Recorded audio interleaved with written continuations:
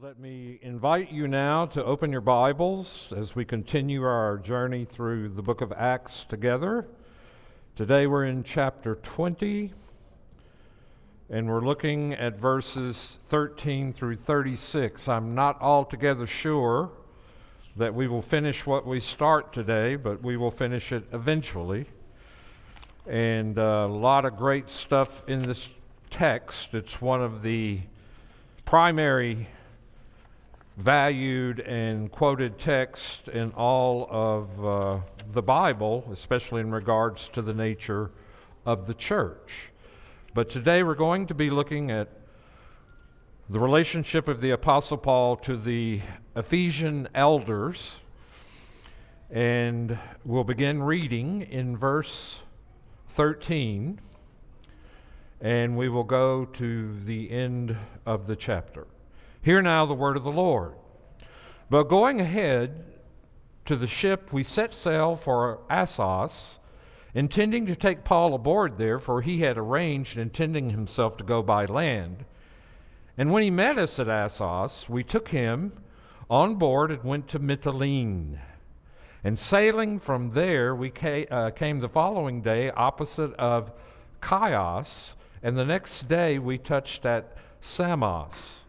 And the day after that, we went to Miletus. For Paul had decided to sail past Ephesus so that he might not have to spend time in Asia, for he was hastening to be at Jerusalem, if possible, on the day of Pentecost. Now from Miletus, he sent to Ephesus and called the elders of the church to come to him. And when they came to him, he said to them, "You yourselves know how I lived among you the whole time from the first day that I set foot in Asia, serving the Lord with all humility and with tears and with trials that happened to me through the plots of the Jews. How I did not shrink from declaring to you anything that was profitable and teaching you in public from house to house, testifying both to the Jews and to the Greeks of repentance toward God and of faith in our Lord Jesus Christ. And now, behold, I am going to Jerusalem constrained by the Spirit, not knowing what will happen to me there, except that the Holy Spirit testifies to me in every city that imprisonment and afflictions await me. But I do not account my life of any value, nor as precious to myself, if only I may finish my course and the ministry that I received from the Lord Jesus to testify to the gospel of the grace of God. And now, behold, I know that none of you among whom I have gone about proclaiming the kingdom will see my face again. Therefore I testify to you this day that I am innocent of the blood of all. For I did not shrink from declaring to you the whole counsel of God. Pay careful attention to yourselves and to all the flock in which the Holy Spirit has made you overseers to care for the church of God, which he obtained with his own blood. I know that after my departure, fierce wolves will come in among you, not sparing the flock, and from among your own selves will arise men speaking twisted things to draw away the disciples after them. Therefore be alert, remembering that for 3 years I did not cease night or day to admonish everyone with tears. And now I commend you to God and to the word of his grace, which is able to build you up and to give you the inheritance among all those who are sanctified. I coveted no one's silver or gold or apparel. You yourselves know that these hands ministered to my necessities and to those that were with me.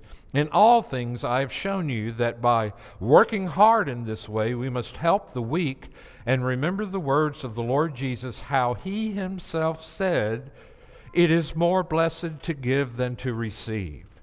And when he had said these things, he knelt down and prayed with them all. And there was much weeping on the part of all. They embraced Paul and kissed him, being sorrowful most of all, because of the word he had spoken, that they would not see his face again. And they accompanied him to the ship. This is God's word Let us pray together. Heavenly Father, we ask that you would give us light as you showed light into the darkness and created in our hearts faith in the Lord Jesus. We pray today that you would open our eyes so that we may see clearly the truth of God, that our hearts might love that truth and welcome that truth, even though it may correct us or reprove us or rebuke us or call us to account or comfort us or heal us or restore us. We pray that your Spirit would speak through the Word, and this we pray in Christ's name. Amen. So we're looking at Paul's charge to the watchmen and shepherds in Ephesus, but before that, we need to take a look at some of the things that led up to the final message to the Ephesian elders. Paul was hurrying to return to Jerusalem by Pentecost, which was 49 days after Passover. And so he had celebrated Passover, in Philippi, and Luke sort of gives us a detailed itinerary that indicates that over 3 of those had elapsed. 7 days for the first unleavened bread, 5 for crossing the Aegean, 7 days at Troas, 4 or 5 sailing down the Asian coast. And perhaps Paul wanted to present the offerings from the Gentiles at the harvest-related Feast of Weeks, which Jewish tradition also associated with Gentiles hearing God's word at Sinai along with Israel. He couldn't risk any kind of delay, and so he decided to bypass Ephesus, which a lot of people wonder why, where he had spent a great deal of time in ministry. So he bypassed it and landed south at Miletus. Paul wanted to get to Jerusalem. He knew perhaps if he had stopped at Ephesus, where he had ministered for 3 years, his progress in getting to Jerusalem would have been delayed. Yet concern for the Christians in Ephesus moved him to invest several days to summon and await the church's elders so that he might charge and encouraging them for their shepherding responsibilities in his absence. Now, Miletus is about 30 miles from Ephesus. It's sort of west of Ephesus, and it is a port city. If you went to Ephesus, that's how you would normally go, from boat or from ship.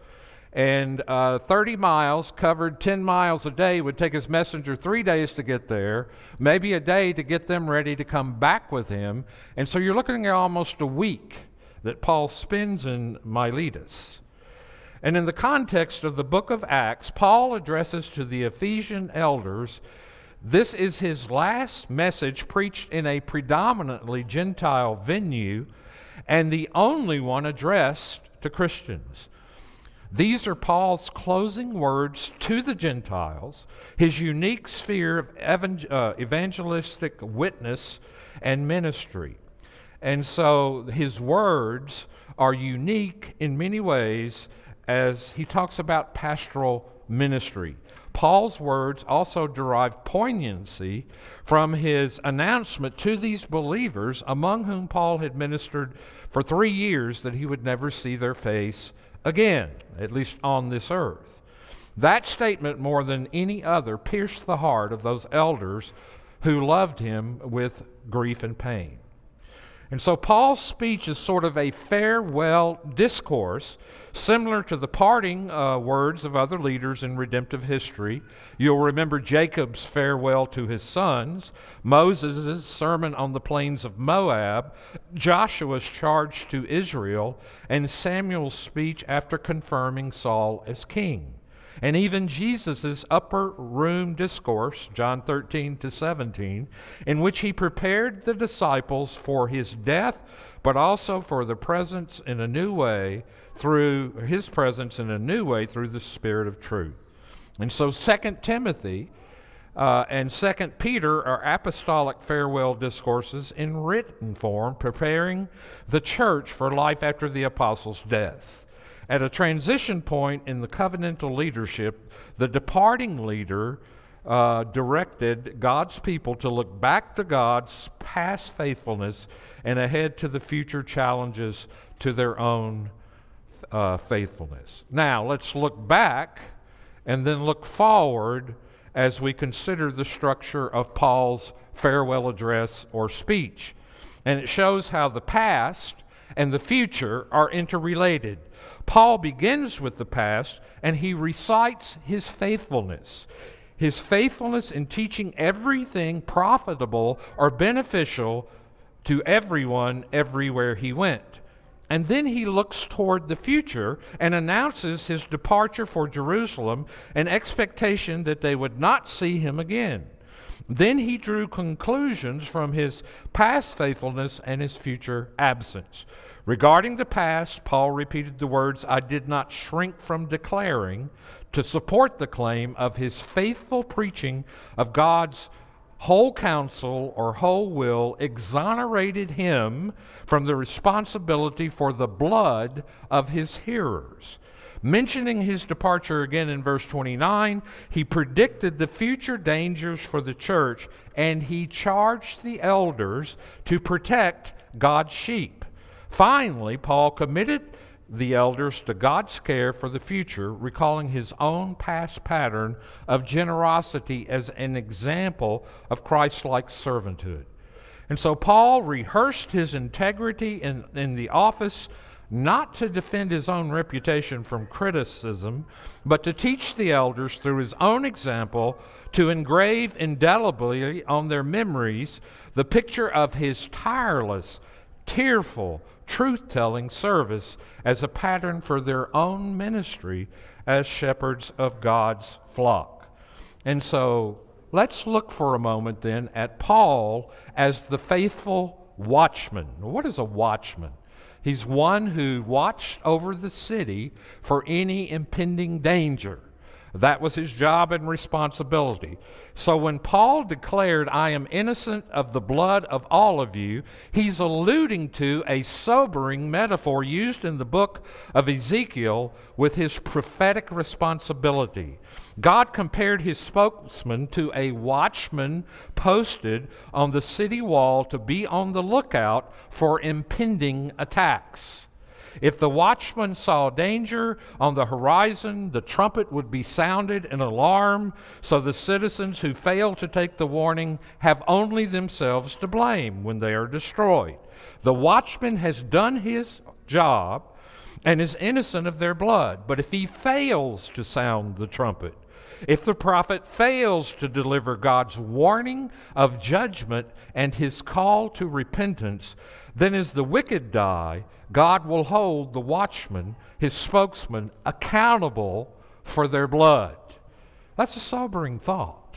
And it's a sobering warning to me as a preacher of God's word and a watchman over God's flock with my fellow elders here at Spring Meadows. It's a very sobering word when you understand the responsibility that is before you. People often covet the office of elder in a church or leadership in a church because somehow it's status, somehow it makes people respect you, look up to you. Maybe the motives aren't the best.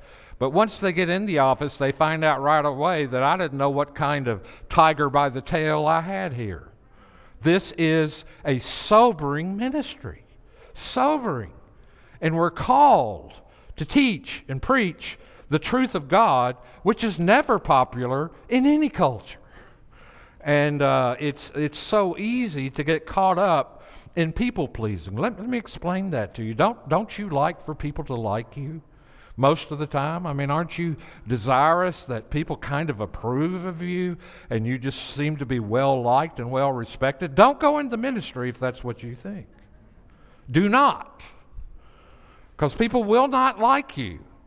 Some will. The ones that love the truth will respect that, but others don't.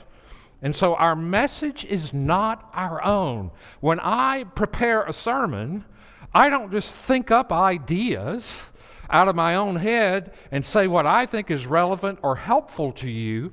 I always base my preaching on the text of God's Word.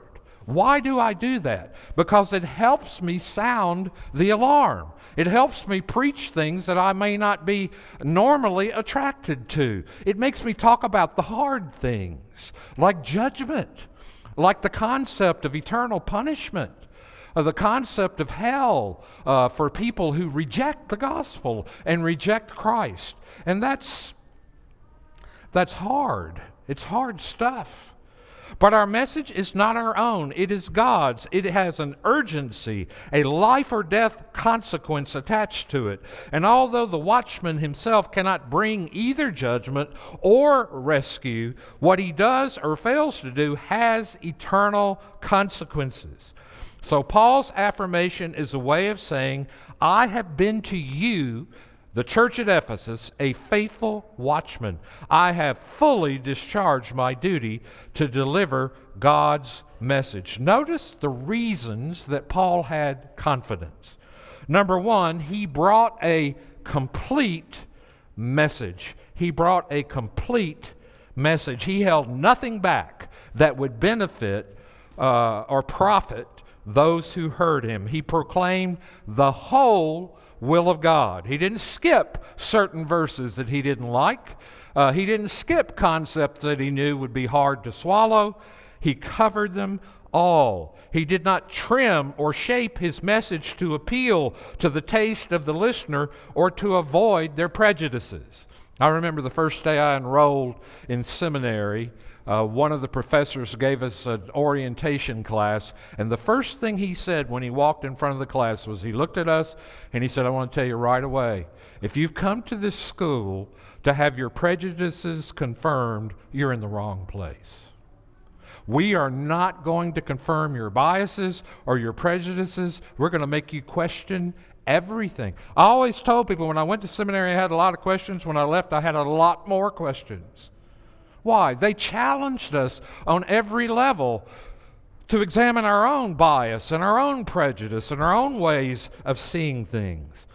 And so Paul spoke the language of his audience and bridged the gap between their present understanding of God's revelation, but he dared not sift through God's revelation, discarding some truth as less profitable. Everything was profitable, simply the whole counsel of God, his entire redemptive plan, promised in the Old Testament, fulfilled in the New Testament and through the gospel, and according to the hearer's capacities, feeding milk to babies and meat to the mature, Paul preached the whole truth that God had revealed with Christ as the integrating center point. At other points, Paul summarized his messages in other ways. He spoke of repentance toward God and faith in the Lord Jesus, the gospel of the grace of God, the kingdom, and also the word of God's grace, verse 32. And so the word counsel that Paul uses here is one of the Greek words in the New Testament for the plan or purpose of God, and Paul uses it to encompass the scope of his preaching ministry.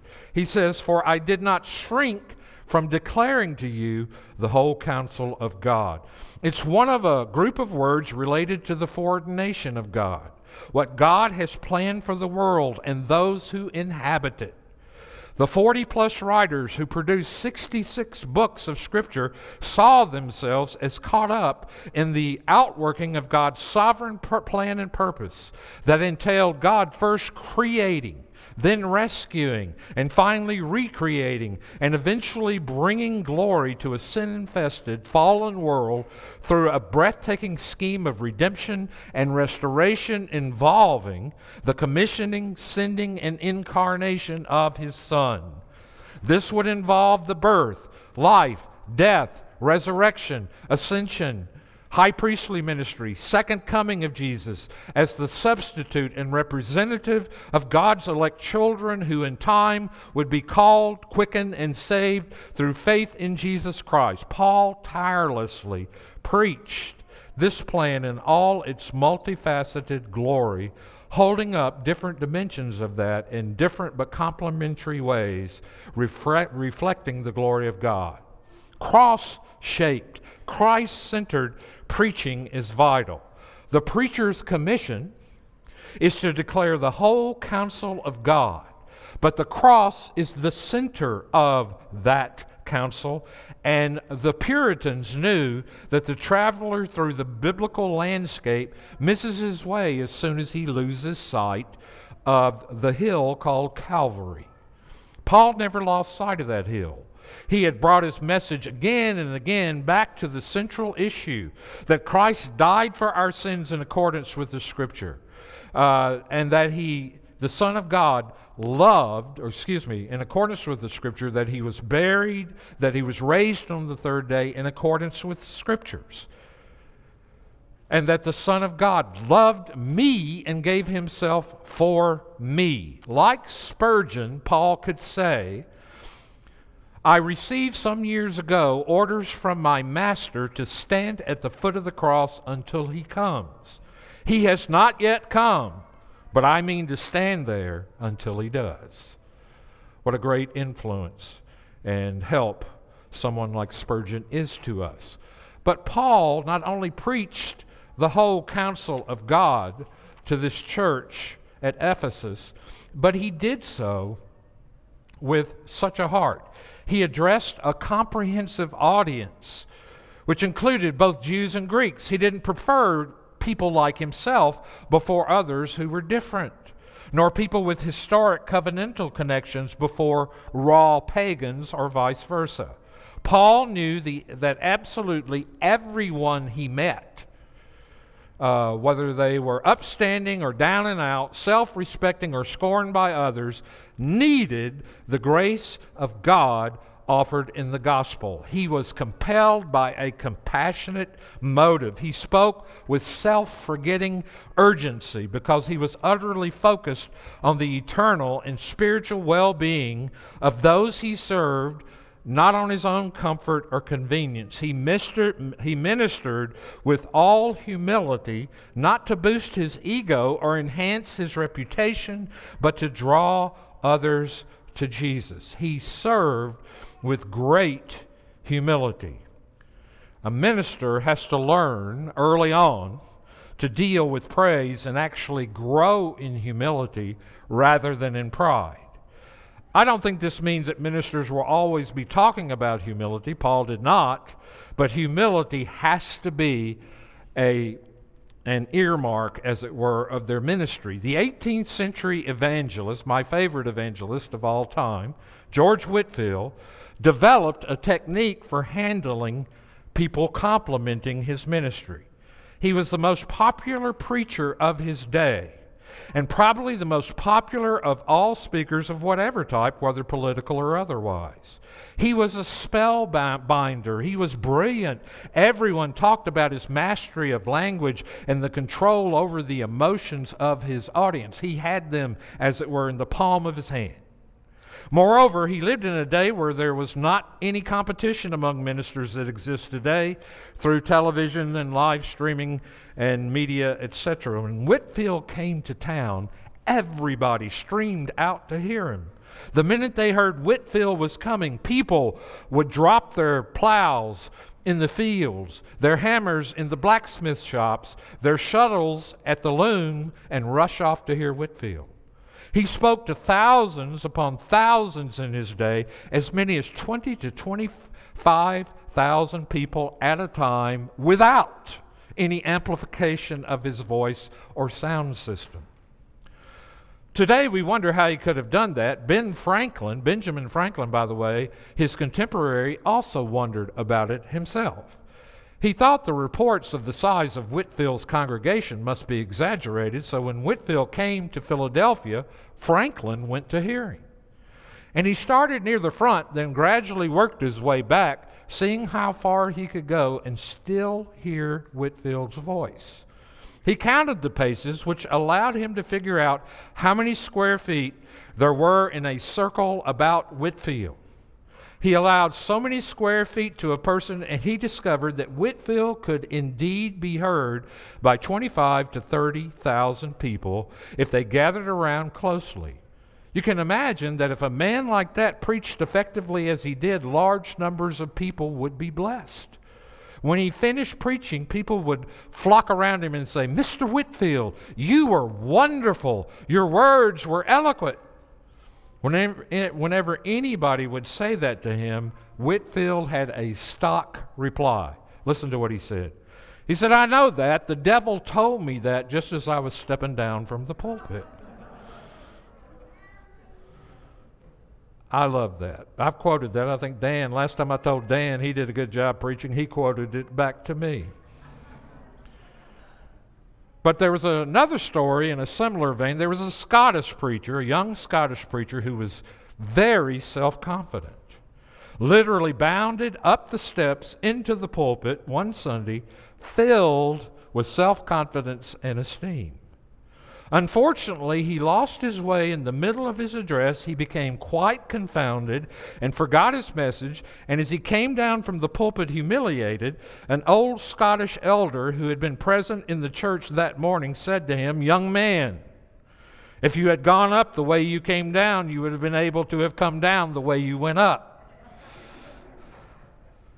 Paul had obviously gone up and come down properly many times.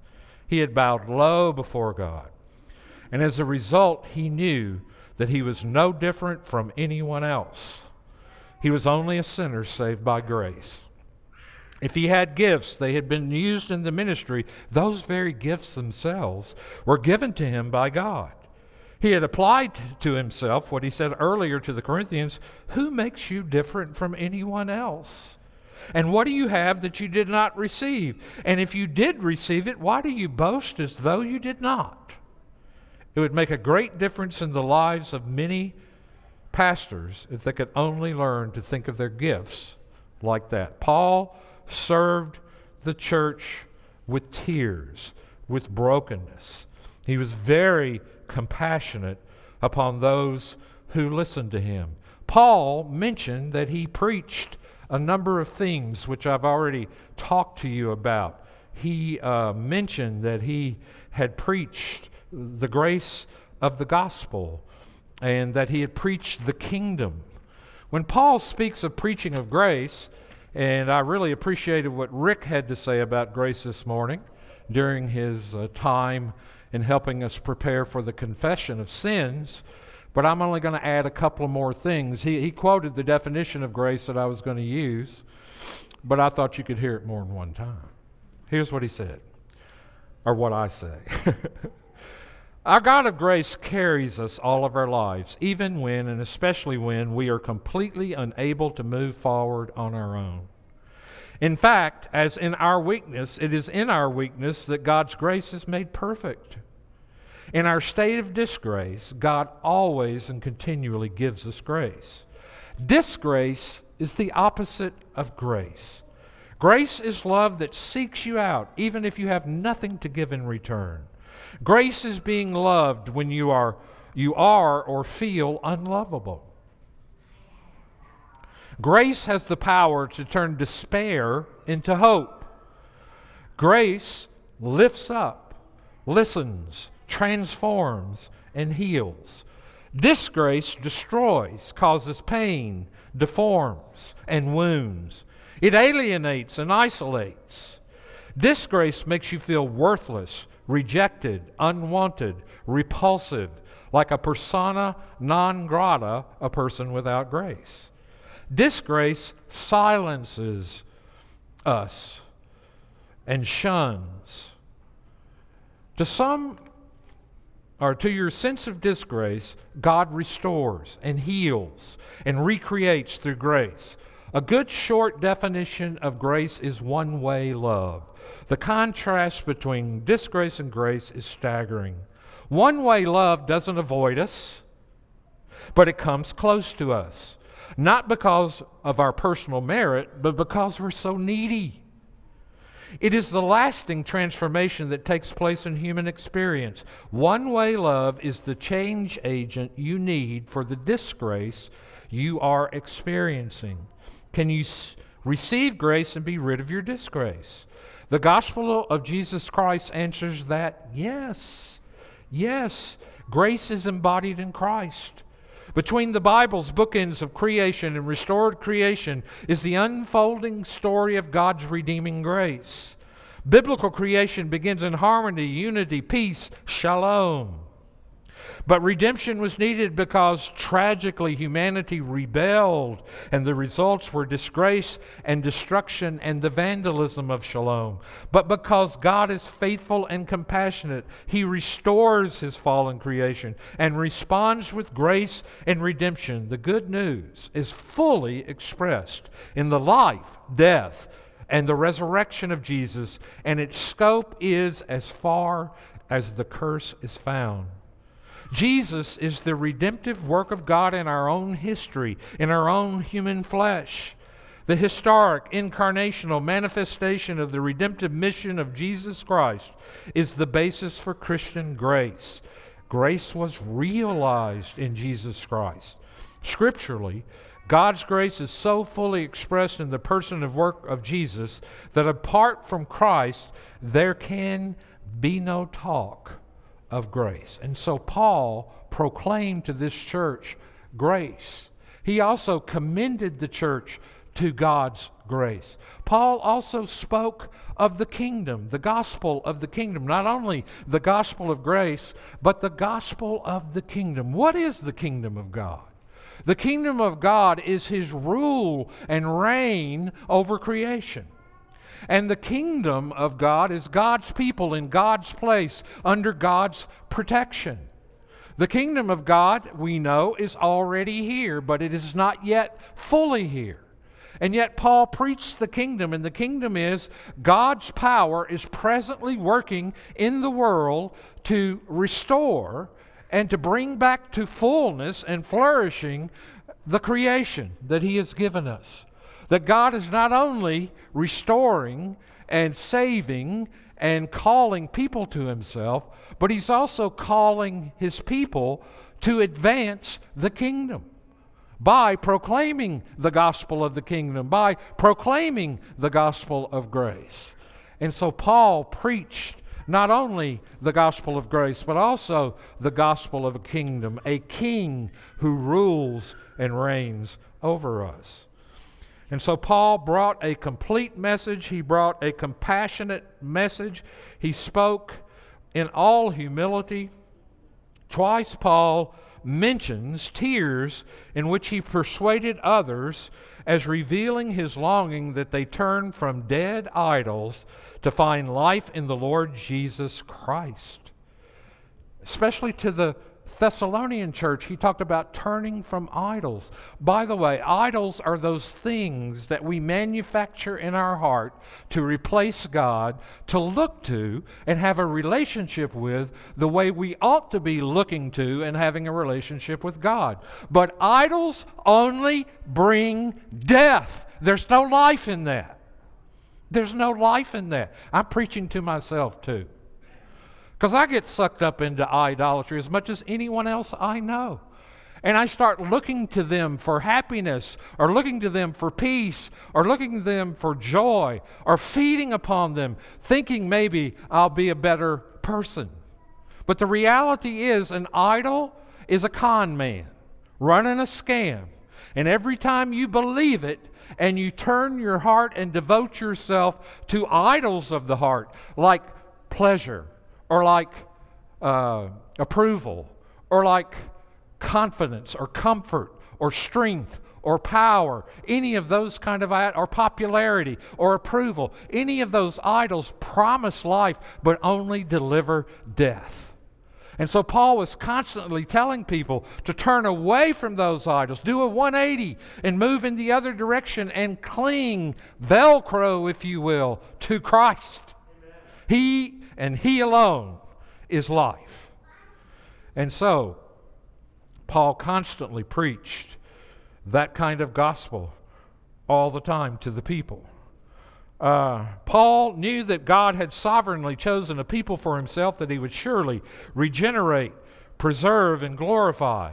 Yet that assurance that God had done so never bred in Paul a cold indifference to his hearers. Rather, with tears, he tells us, he urged people to repent and believe. Now, I believe something about tears and preaching. The less, the better. If you want to be effective in preaching, don't cry every time you preach. Okay? That's just, sometimes I feel like crying because it's not going well and I just want to get out of here and go home. But other times, but listen to this verse. In 2 Corinthians chapter 5 and verse 20, Paul says, "We implore you on behalf of Christ, be reconciled to God." That's not a monotone statement. "We implore" doesn't really get it across. He said, "I am begging you. I am begging you, be reconciled to God." Because I know what's on the other end. And if you're not reconciled with Him now, you'll be separate from Him for all of eternity. And so Paul pled with people to be reconciled to Christ. The purity of Paul's motives was seen in the troubles he endured through the plots of the Jews. Rejection by his own people, the ancient covenant people, wounded Paul deeply. I understand that. I mean, if you're here visiting for the first time this Sunday and on your way out, you look at me and say, "Pastor, that's the worst sermon I ever heard," I might go, "Well, yeah, I'm okay." And I'm not going to be that bothered by it. But if you're my wife and I'm riding home with you and you look at me and say, "What's the matter with you? What happened to you today? You dropped the ball. You fumbled. You couldn't connect two sentences. What is the matter with you? You had no connection to this." Now, that's never come out of her mouth. She's probably thought it. But what if she said that to me? It would hurt me a whole lot more than what anybody else in this building would say. And even if the ruling elders came to me and said, "Man, we don't know what's up with you, but you have to do a better job preaching. You're just not doing well. You're not connecting with anything," that would bother me deeply too. But Paul's own people, the ones who he said he would be accursed from the Lord for, his Jewish brethren, so soundly rejected him at every turn. And it wounded him. But he endured it for the sake of bringing good news to the Gentiles. And the same Spirit who compelled him to travel to Jerusalem foretold the sufferings waiting him there. Why was Paul so passionate to get back to Jerusalem? And it wasn't for reasons maybe you think. He wanted to take the offering from the Gentile churches in Macedonia. The Jews who had believed in Christ in Jerusalem in the first century were in poverty. They had been booted out of their jobs and their living situations and their family relationships. They were abandoned and they were suffering and they were poor. And only the miracle of a thing like the gospel could take Gentiles who hated Jews and Jews who hated Gentiles to take up an offering for their relief. Paul wanted to show this gospel produces reconciliation and results that are miraculous. And so Paul had a single-minded purpose. And finally, we only got 1 point today, did we? 2 points. Unless you want to go on. No. Well, as my pastor used to say when I was a young fella, amen or oh me. Paul preached with committed consistency everywhere, all the time. He taught in public, house to house. Publicly, Paul preached in open venues such as the synagogues, the lecture hall at Tyrannus. House to house refers primarily to gatherings of believers in larger homes of affluent Christians, but it would also include private ministry to individuals and families. Paul's passion to bring the gospel was not limited to settings in which he could gain fame or be the center of attention. He was also eager to share God's truth in settings that were out of the public eye. He supported his ministry team from his tent-making trade. Paul preached and persuaded day and night for 3 years. He did not approach the ministry as an 8-to-5, 40-hour-week job, nor did he fly into a city and rack up statistics and leave. Whenever possible, Paul stayed long enough to help new Christians put their roots down deeply into the truth of Christ.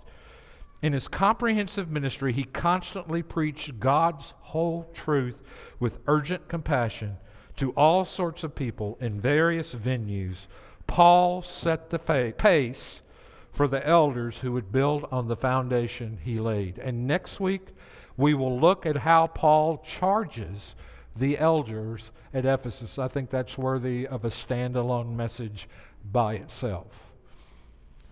So as we look at this text today and we see Paul, as he addresses these Ephesian elders, he reviews his ministry.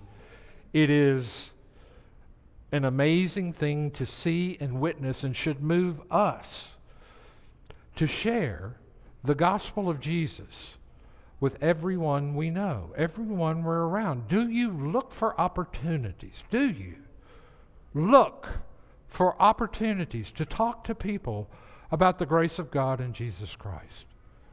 There's one thing I see in Paul, whether in prison, whether in on Mars Hill, whether in the lecture hall at Tyrannus, whether in the synagogue, he was always talking to people about the grace of the gospel. So should we.